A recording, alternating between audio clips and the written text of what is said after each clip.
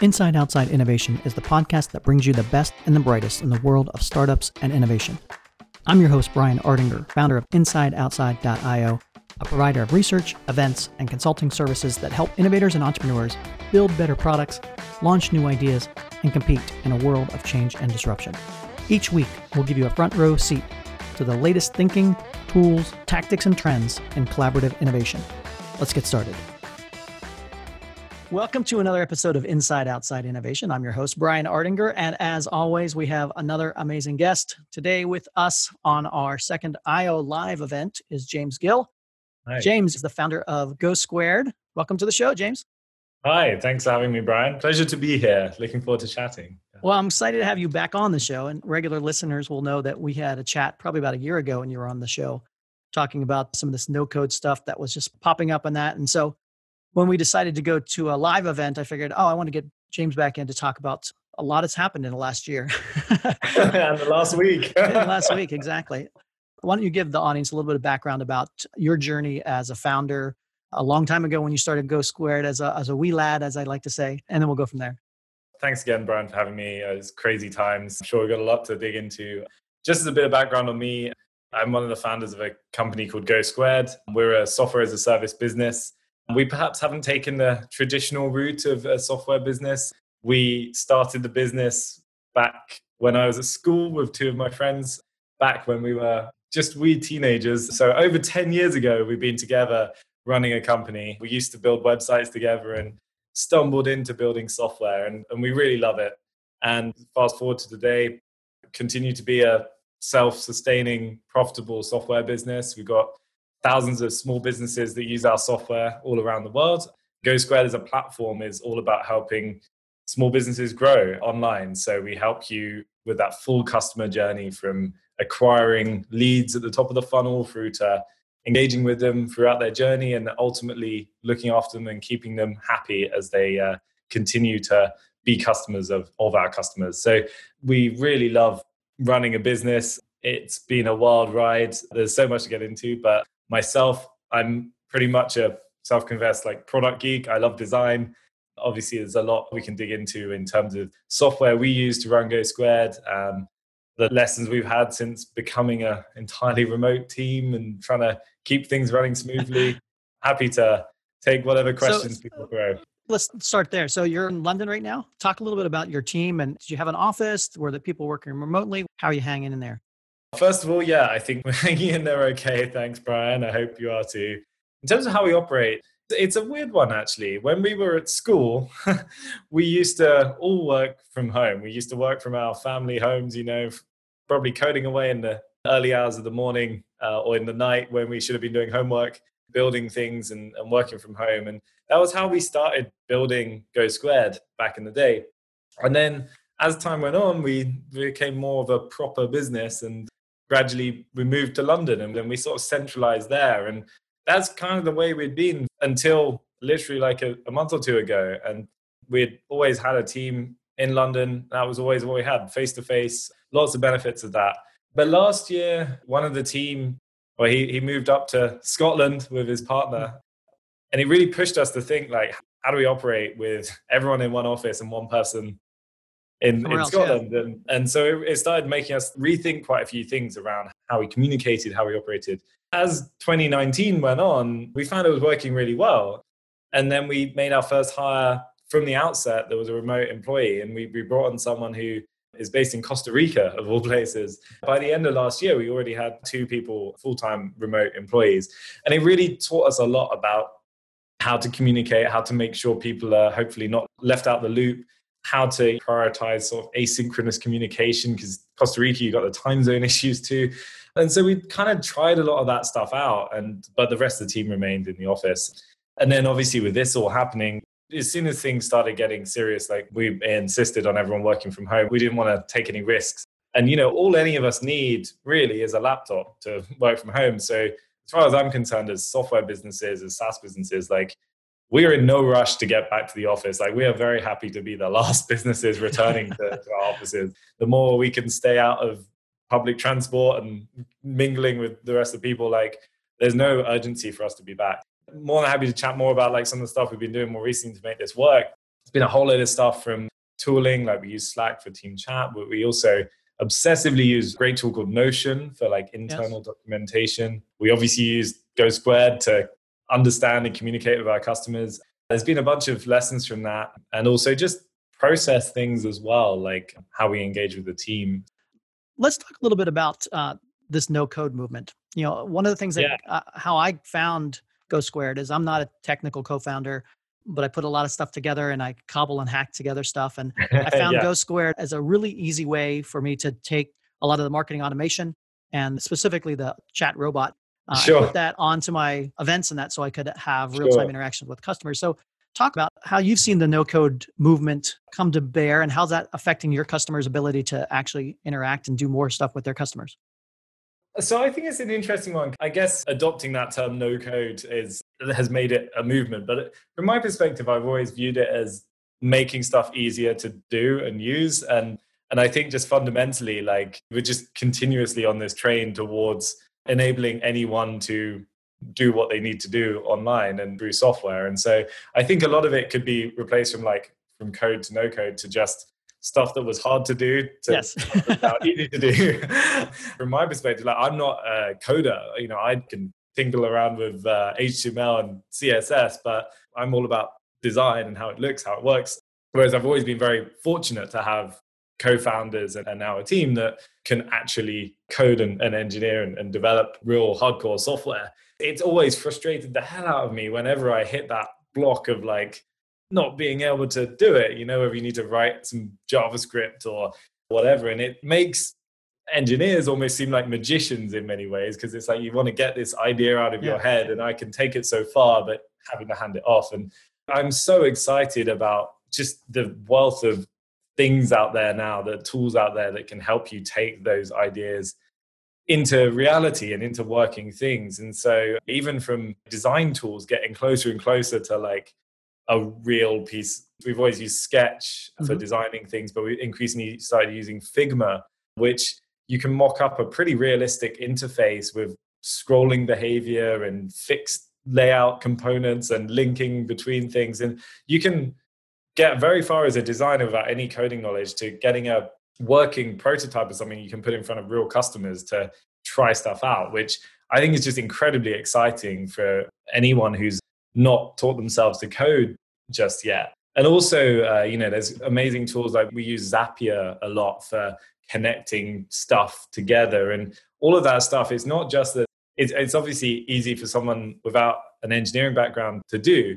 It allows you to do things you would never have been able to do before because the effort to reward ratio just wouldn't have made sense. It wouldn't make sense to take one of the engineers off of core product work to connect two things together because it might take 2 weeks and it might not work out and you might have nothing to show for it. Whereas Zapier makes it a 5-minute thing, which anyone on the team could do. So I think there's all of these great tools which are just so dramatically changing what you can do as an individual.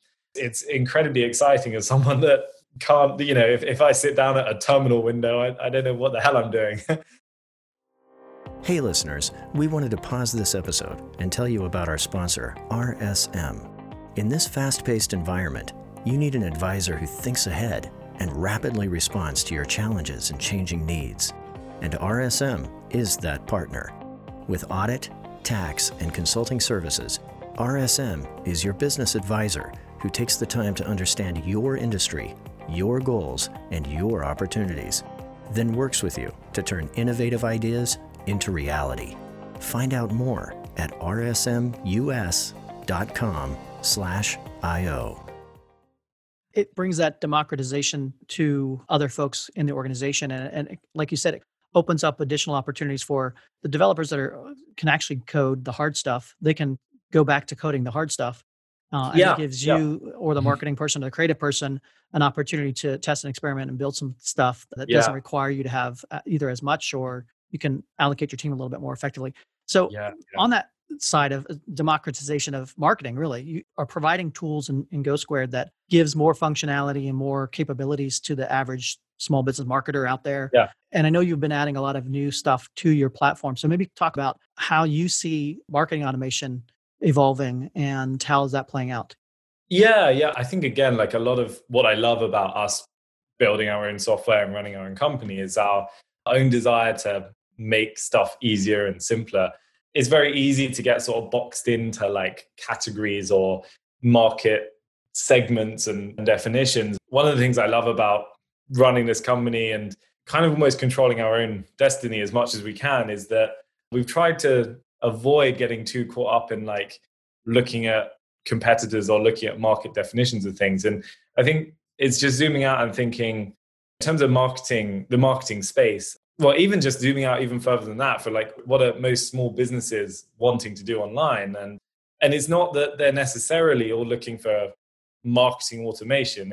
Marketing tools themselves are not necessarily what you need. It's that you want to win more business and you want to ideally keep those customers with you and you want those customers to really like your business. And so for us, it doesn't really make sense in many ways to sort of pick up one tool for doing the marketing analytics bit and one tool for the live chat bit and one tool for the marketing automation bit and one tool for your customer support, because you've got one customer moving through that journey. And the more you can make that a seamless end-to-end experience, the more that customer is going to have a nice experience and the more you as a business are going to understand what the hell's going on. Yeah.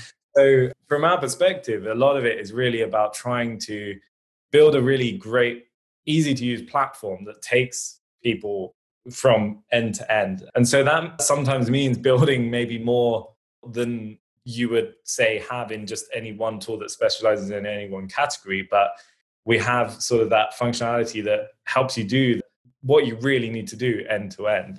We'll freely admit, like, we don't have every feature in the world for what you can do in marketing automation. We don't have every feature in the world for live chat, but what we really feel is just ultimately the experience is so much better for the end customer. And as long as we keep following that, like, what do our customers benefit from, then the better we can do, I think. So what kind of feedback are you getting from your customers, specifically around nowadays? So I would imagine pandemic and all, driving revenue is a very important thing for customers out there. And what are you hearing or feeling from your customers? I mean, what's happening and how is Go Squared helping them? I'll freely admit, I don't want to be like some big sales pitch on Go Squared on this. There's a mixed bag. We have loads and loads of customers that use us, and some of them are struggling and some of them are doing better than ever.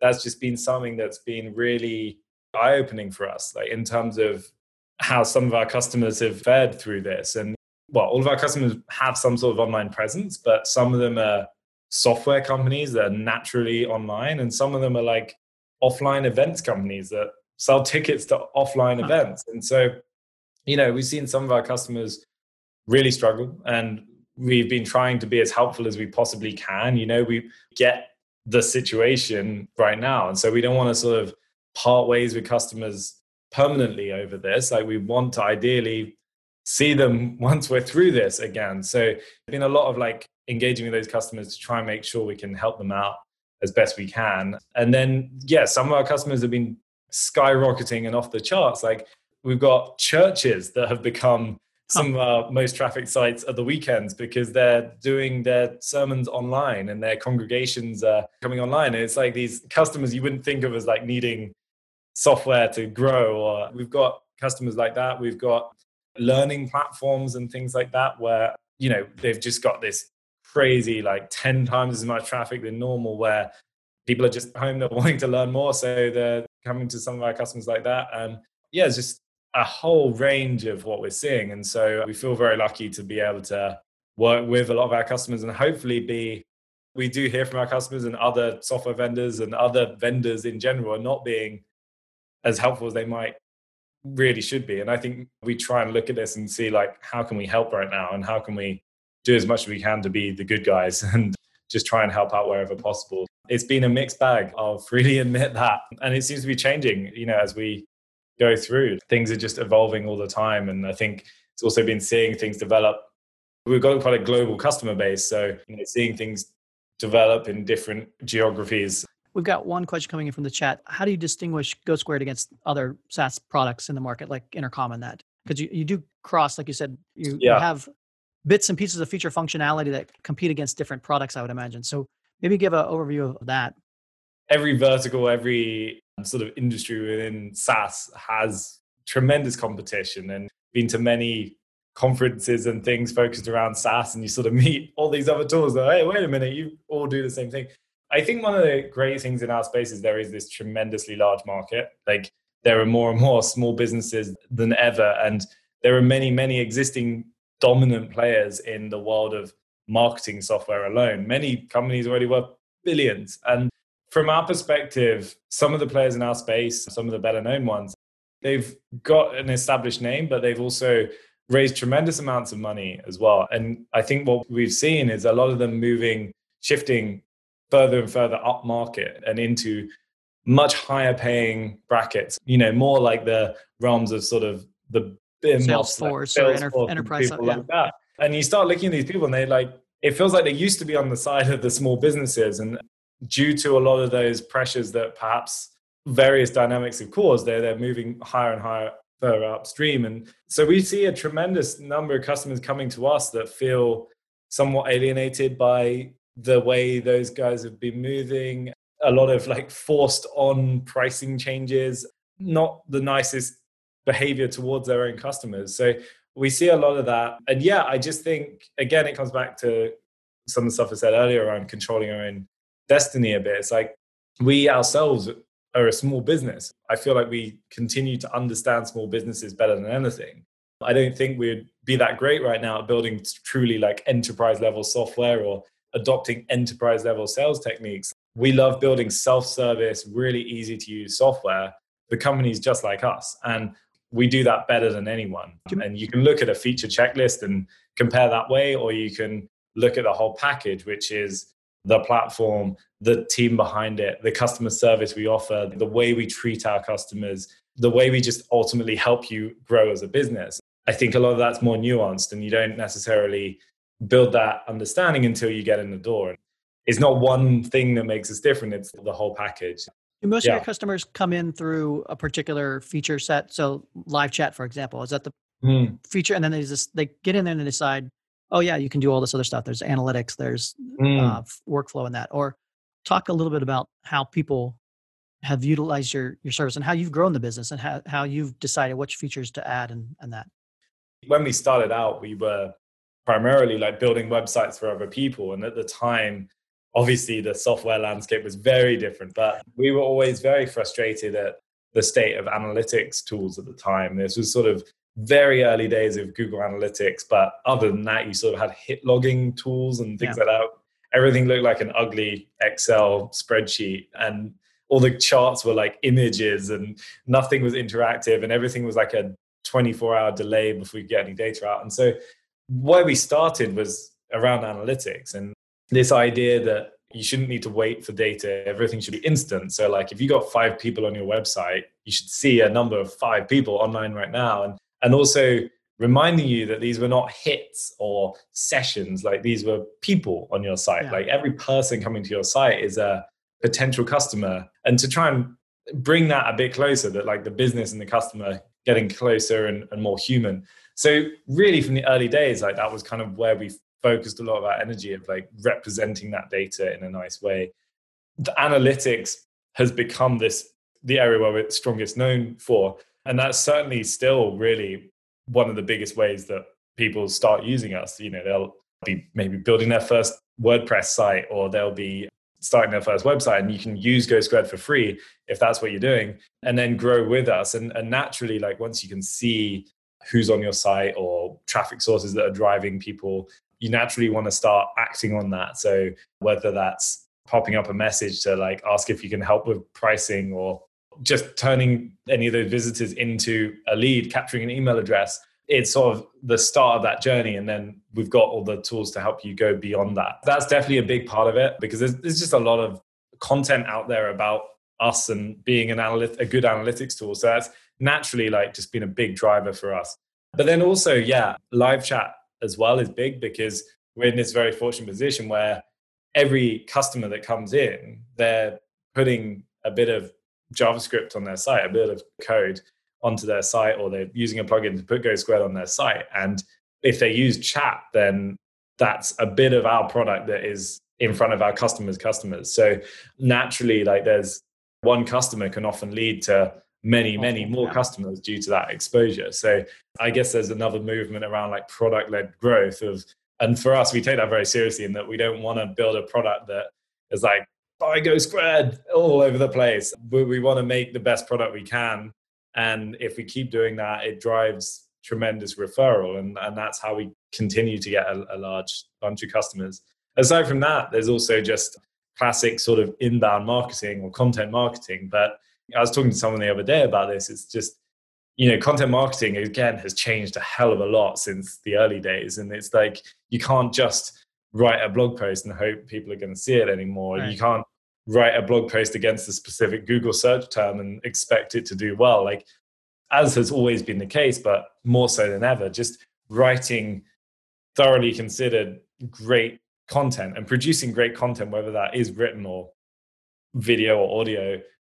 Producing great content is the best way to get your name out there. And I firmly believe that's not the fastest thing to do, but it's the best sort of long-term strategy to grow a business, to just consistently do good quality work. There's no silver bullets anymore. No, exactly. And so, any of those quick hacks or cheats or whatever, they might work for a little bit, but I'm just always on the assumption that any sort of trick in the system is going to get closed down at some point. So you can spend your time, keep you on top of all the little hacks and tricks, or you can spend your time growing a relationship with a customer. Yeah. That's our approach. And maybe that doesn't suit everyone, especially if you've got like a finite runway and you've just raised a ton of VC money. Yeah. That might not work so great. But for us, that's just, how we've approached things. And that's what we continue to do. This is an interactive podcast live events. So if you have questions, please put them in the Q&A session. One of the questions is, I'm studying math and cyber at University of Nebraska, Omaha. How do you bake in security during development? It seems that cyber folks and development folks are at odds with each other. Can you talk a little bit maybe about that? Sure. That's a great question. I wish I had one of the team to go deeper on the tech side here. I don't know if I can do it total justice, but I think, from my perspective, security and privacy as well, which often gets bundled in, which we take as seriously as we possibly can. It's incredible to see how much more they are in the public eye than ever. Rewinding back to when we started Go Squared, and back when rewinding to thinking about when the first iPhone came out. You just used to get your iPhone, swipe to unlock your access to your whole phone, and now we've got military grade security, or better than military grade security, on everyone's device they carry around. And looking at things like Zoom, and how front page of every newspaper in the UK is Zoom security related stories. So security has become such a thing in the front of people's minds. So for us, we take it very seriously, and there's a number of things. It's perhaps an overused term, but security by design, in that literally when we start working on any kind of new functionality, we start with an outline of the problem we're trying to address and how we're trying to solve it. But within that doc is elements around, how is this thing going to work? How are we going to roll out to customers? How are we going to measure the success of it? But there's things like, what are the privacy implications of this? And what are the security implications of this? And it's to make us think about that stuff before we even write a single line of code. So there's that side of things, which is quite a fundamental level thing. And then once you get into building stuff, it's having good code policies, good testing frameworks. We have a pretty rigorous pipeline for how we ship updates to customers. So sure, we run a software as a service platform. And so all of our customers are running the latest software. With Zoom, you've got to install a new version of Zoom every time they release an update. With Go Squared, you log into Go Squared in your browser, you're running the latest version of Go Squared, which helps a lot. But us pushing software to production, we have pretty rigorous testing there. We sort of run things on an alpha branch, a beta branch, and we have various third-party tools as well that are constantly sort of firing lots of vulnerability scanning and testing. We also partake in a few things like the HackerOne. There's various communities out there where you can sort of put up rewards for finding vulnerabilities. We would rather reward someone for finding a vulnerability than for someone to use it maliciously against us. So there's all sorts of things like that. It's a topic we could dive into more, but we could probably do a whole podcast on. But I think one of the things that is a really interesting thing that your guest asked is sort of that there is actually this trade-off often of security and usability and ease of use. And a perfect example of that is us making sure our login screen is good. Like we really pride ourselves on the login screen because it's one of the first times one of your first experiences with the product. You use it often on a very regular basis. And we want that to be really slick and look great. But obviously it's also the front door to your account. So there's various things we've talked about a lot in the design of that in terms of how we store passwords. I don't know how deep to go on it, but like how we store passwords and how long you let someone reattempt a password, like how long you give a delay. Well, the example of Zoom, I think one of the reasons why they took off like wildfire is because they were easy to use.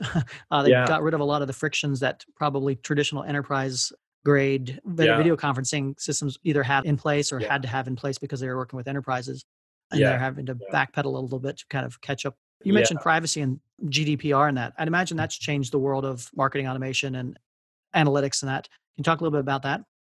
GDPR is one of those 4-letter acronyms that you couldn't go very far without hearing those 4 letters in London, at least for a very long time. There was like a deadline for that legislation to come into force. And then pretty much the day after it was in force, you didn't hear much about it anymore. And it sort of went quiet, and then it's gradually been building again. And I know California's got their data privacy legislation.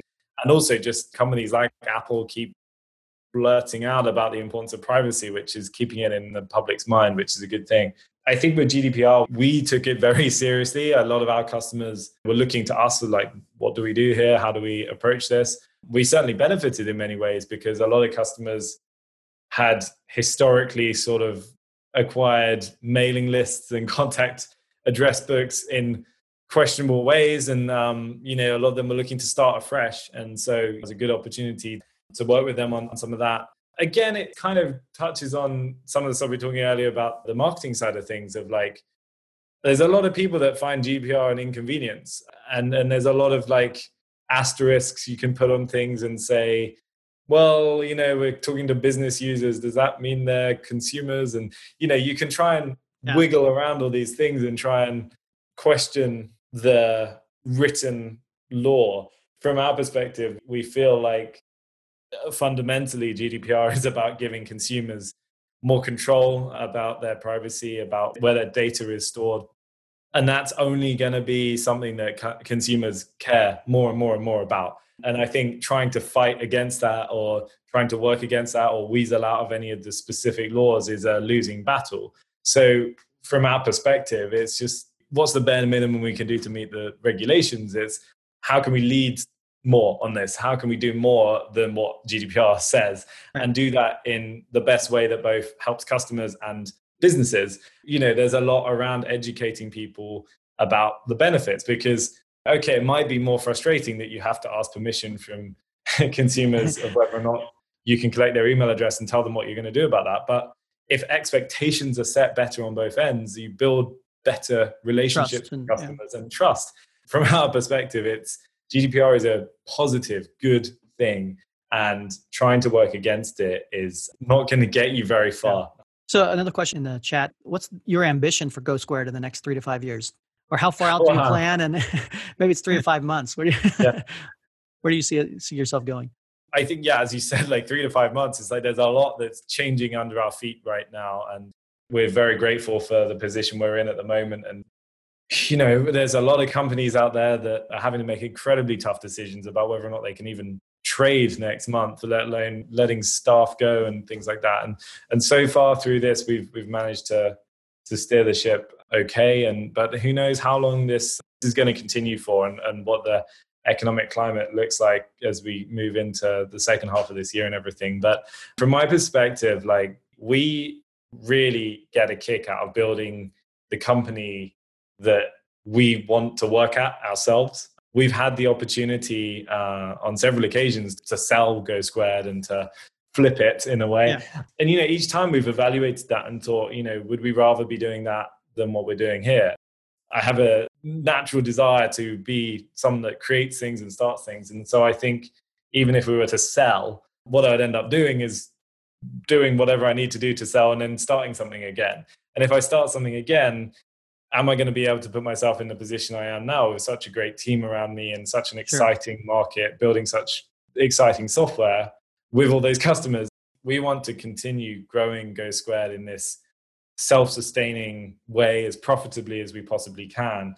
Where we're at today with the platform and the customer base, I feel like we continue to be at a fraction of where I believe we could be. I think we're only scratching the surface of what software like ours can do. The overwhelming majority of the market, the software market for marketing tools and to some extent customer service tools, the tooling and software out there still feels so old school and so not customer friendly. And I just feel like we've got so much we want to contribute to that industry and that market. And we're just so hungry to get building it and getting it into the hands of customers. So over the coming months and years, we want to keep building the best software we possibly can.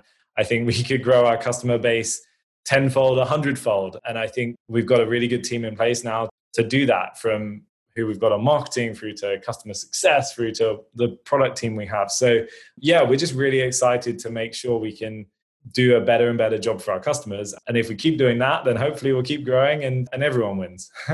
You come from a design background. And so how do you approach feature development and product development from the design side? And it's kind of really focused on the user versus, I guess, how developers approach it or business people approach it, or talk a little bit about your philosophy around that. Absolutely. And I think it's always very easy to talk about this. And often when I talk about it, it feels like it might be so easy, but it's actually incredibly difficult to continuously practice what you preach. It's a wonderful thing to have engineers here ready to build things. But I think one of the challenges often in a culture of being incredibly developer friendly and developer valuing hugely the contributions developers make and having them in-house is that often developers are very hungry to build what they believe they want to build. And I think there's a real balancing act of enabling developers to make contributions successfully while also making sure you focus your energy on solving customer needs and customer problems. You hear that kind of phrase, solving customer needs, a hell of a lot, but it does take very thorough planning and structure to make sure you spend enough time with customers to fully understand their problems and their needs. And that's where most of the really hard work is, not in the building and the coding. It's in the understanding those problems and getting close to customers to understand them and talk to them. And, okay, at the moment getting on a Zoom call, but getting into their office and seeing, wait a minute, we play this role that's maybe they spend half an hour with us in the mornings logging in, and they maybe spend some time in the afternoon and actually look at all the other stuff they've got on their to-do list in the day that's competing for their attention, and how much time they can spend learning Go Squared or understanding things about Go Squared. And it really I find it very humbling to get in the room with customers and just see where we fit into their lives. And so a lot of the work in building stuff is that side of things, that really getting your hands dirty and working with customers, talking to them, understanding them. And then we feed a lot of that in, and prioritization is always an ongoing challenge. There's a fair bit of gut and there's a fair bit of where do we want to be as a company, and feeding that in with opportunity of winning new business, of what the market's doing. And there's a lot of inputs, and I'm yet to find anyone that's got this clearly written formula of how to here's the all these prioritization. Input all those variables, and out comes the feature that will be guaranteed to make you successful. That's sort of how we get into deciding what to build. And we used to get far too quick into building stuff, and even small things, even changing a button in an interface can be something that can be misunderstood or misrepresented. And it is always important, and I think we pretty much religiously do this now, is make sure something is written down about what we're going to be building and what we're going to be shipping. And one of the best things, and I think we stole this from Amazon, is Amazon has this philosophy of writing the press release or the announcement first. And it's such a simple idea, but actually it solves so much if you can bring yourself to do that. It feels like unnecessary work at the start of a project, or it feels like a bit of laborious work at the start of a project, but it's such a good way to align everyone involved with a project that this is what we intend to tell customers. And if you get to the end of it and what you've done, well, it kind of does that. But if you stand on one leg and, hold an umbrella up, then it actually does this. That, like, it's a very good way to align everyone and keep it real. It's just a really simple but effective way to align everything from day one on building stuff. And we try to have pretty high fidelity mock-ups and try and get those mock-ups in front of customers before we start coding stuff. It comes back to a couple different things too. Like, how do you measure success? Like you mentioned early on, where a person using your tool may only use you for a little bit of time a day. And so is the goal to have them use you actually less and be more productive with it? Or is it your goal to have them more engaged with it and continue to use it throughout the day? That's a great question. I think, you look at companies like Facebook who are kind of grappling with that moral dilemma at the moment of, like, as a business, we want people to spend more time on Instagram, but what does that mean for humanity? It really varies by product area, actually. So within Go Squared, we have the analytics product to help you understand what's happening with your funnel, with your marketing efforts. We have our inbox product for enabling customers to basically engage with their customers, to chat with them, to help them out, to respond to their questions on live chat. We have upcoming automation product, which is all about helping you communicate with your customers at scale. It really varies a lot depending on those tools, but we use a framework called like jobs to be done in terms of understanding the tasks people are trying to achieve with the different areas of the platform. So for something like the analytics product, okay, well, it's fine if you want to spend your day geeking out, looking at graphs and numbers. But from our perspective, like, if you're spending all day looking at that, that kind of is not necessarily signifying we're doing a good job with the product. What we'd rather be doing is giving you clearer numbers and surfacing what might be important or what's changed significantly. Well, we've got a long way to go on that. Sort of where we strive for. It's like, how can we surface answers to you rather than graphs and numbers? The inbox product is all about responding to customers. And, an aspect of that is we do want people to have that on screen. And, we do want people to be using that because it means they're responding to customers. But we look at things like, how long does it take businesses to reply to their customers? How long are they spending in the inbox? How can we improve the workflow there so that, rather than writing out 500 words to a customer, they can use saved replies? Or how can we even bring in some more automated functionality to understand the kinds of questions customers are asking and answer that for them? Yeah, it very much depends. But like, for us, time in product or time in the platform has never really been a key metric we obsess over. The numbers we care about are whether customers are growing their business. Are they capturing more leads? Are they retaining their customers? Are they ultimately growing their business? Are they, as a business, are they growing? And how much of Go Squared are they using as part of that? So we look at things like Net Promoter Score and customer satisfaction, and whether customers are sticking with us ultimately. So that's kind of how we approach that, really. So we're not trying to put like ding you with a notification 5 times an hour to tell you someone near you might be going to an event you might be interested in or something. I guess I'll end with my last question, as far as, what are you most hopeful for or looking forward to in the next 6 or 8 months when it comes to either personally and or with Go Squared? I'm certainly looking forward to going to the pub again. I'm very much looking forward to getting back to the local pub whenever we can, because it would be great. I think on a serious note, I think just the whole world's going through a crazy time, and I just really look forward to us getting through this. And a lot of people are in far tougher times than we are at Go Squared, and far tougher industries.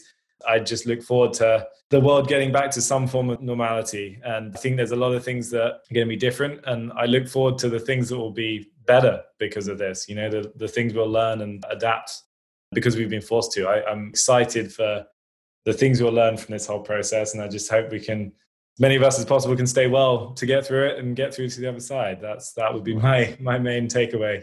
Well, James, I want to thank you for coming on Inside Outside Innovation, the podcast, and our second IO Live event to share what's going on in your business and share your insights. So really do appreciate you coming on.